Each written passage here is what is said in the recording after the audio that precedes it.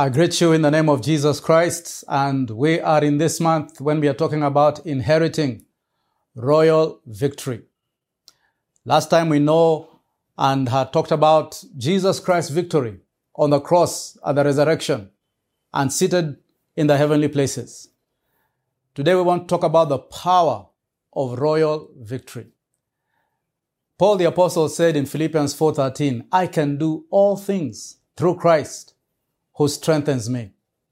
God has given us power of royal victory. What is this power of royal victory? We have power because of three things. We are seated. Number two, we are standing. And number three, we are walking. We are seated, we are standing, and we are walking. Through the power of royal victory, we are able to sit. The Bible says in Ephesians chapter 2 verse 6 that God raised us up with Christ and made us to sit with Him in the heavenly places. This victory does not cause us to be restless. We are seated with Christ. And because we are seated with Christ, we are able to decree and declare and fellowship with our Lord Jesus Christ. Many times you're running around wondering whether you're going to get the victory. Guess what? You have the victory. That's why when Jesus Christ rose from the dead, He went to heaven and He was seated at the right hand of God the Father. Seated because the work was done. Seated because now He had absolute authority.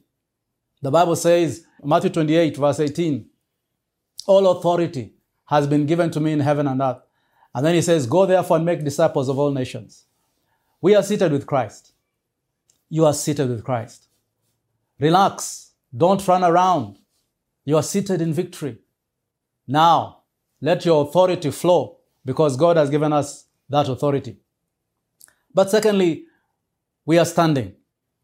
We are standing against the evil opposition of Satan. The Bible says in Ephesians chapter 6 verse 10 that let us stand in the evil day, having put on the whole armor of God, that we may be able to stand against the opposition of Satan. For we wrestle not against flesh and blood, but against principalities, against powers, against rulers. But because God has given us the whole armor of God, we are able to stand against every opposition.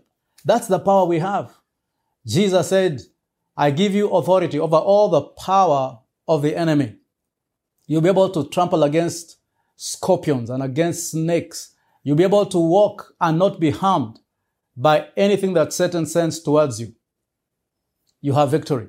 Stand. Don't run. Stand. Don't panic. Stand in faith because the victory is yours. But thirdly, not only are we seated, not only are we standing, we are also walking in that power. Ephesians chapter 5 verse 15 says, let us not walk in foolishness because the days are evil. Let us redeem the time. He says, instead of walking in foolishness, let us walk in wisdom. And then he says, do not be drunk with wine, but be filled with the Holy Spirit, speaking to one another in psalms and hymns and spiritual songs. Let me tell you this. We are walking. We are walking in freedom. We are walking and letting our light shine before men. We are walking because we are the salt of the earth. We are walking because we have power that comes from royal victory. And so today and this week, guess what? You have power of royal victory. You are seated in Christ. You're standing against all opposition. And you're walking in the wisdom of Jesus Christ. May the Lord bless you indeed. In Jesus' name. Amen.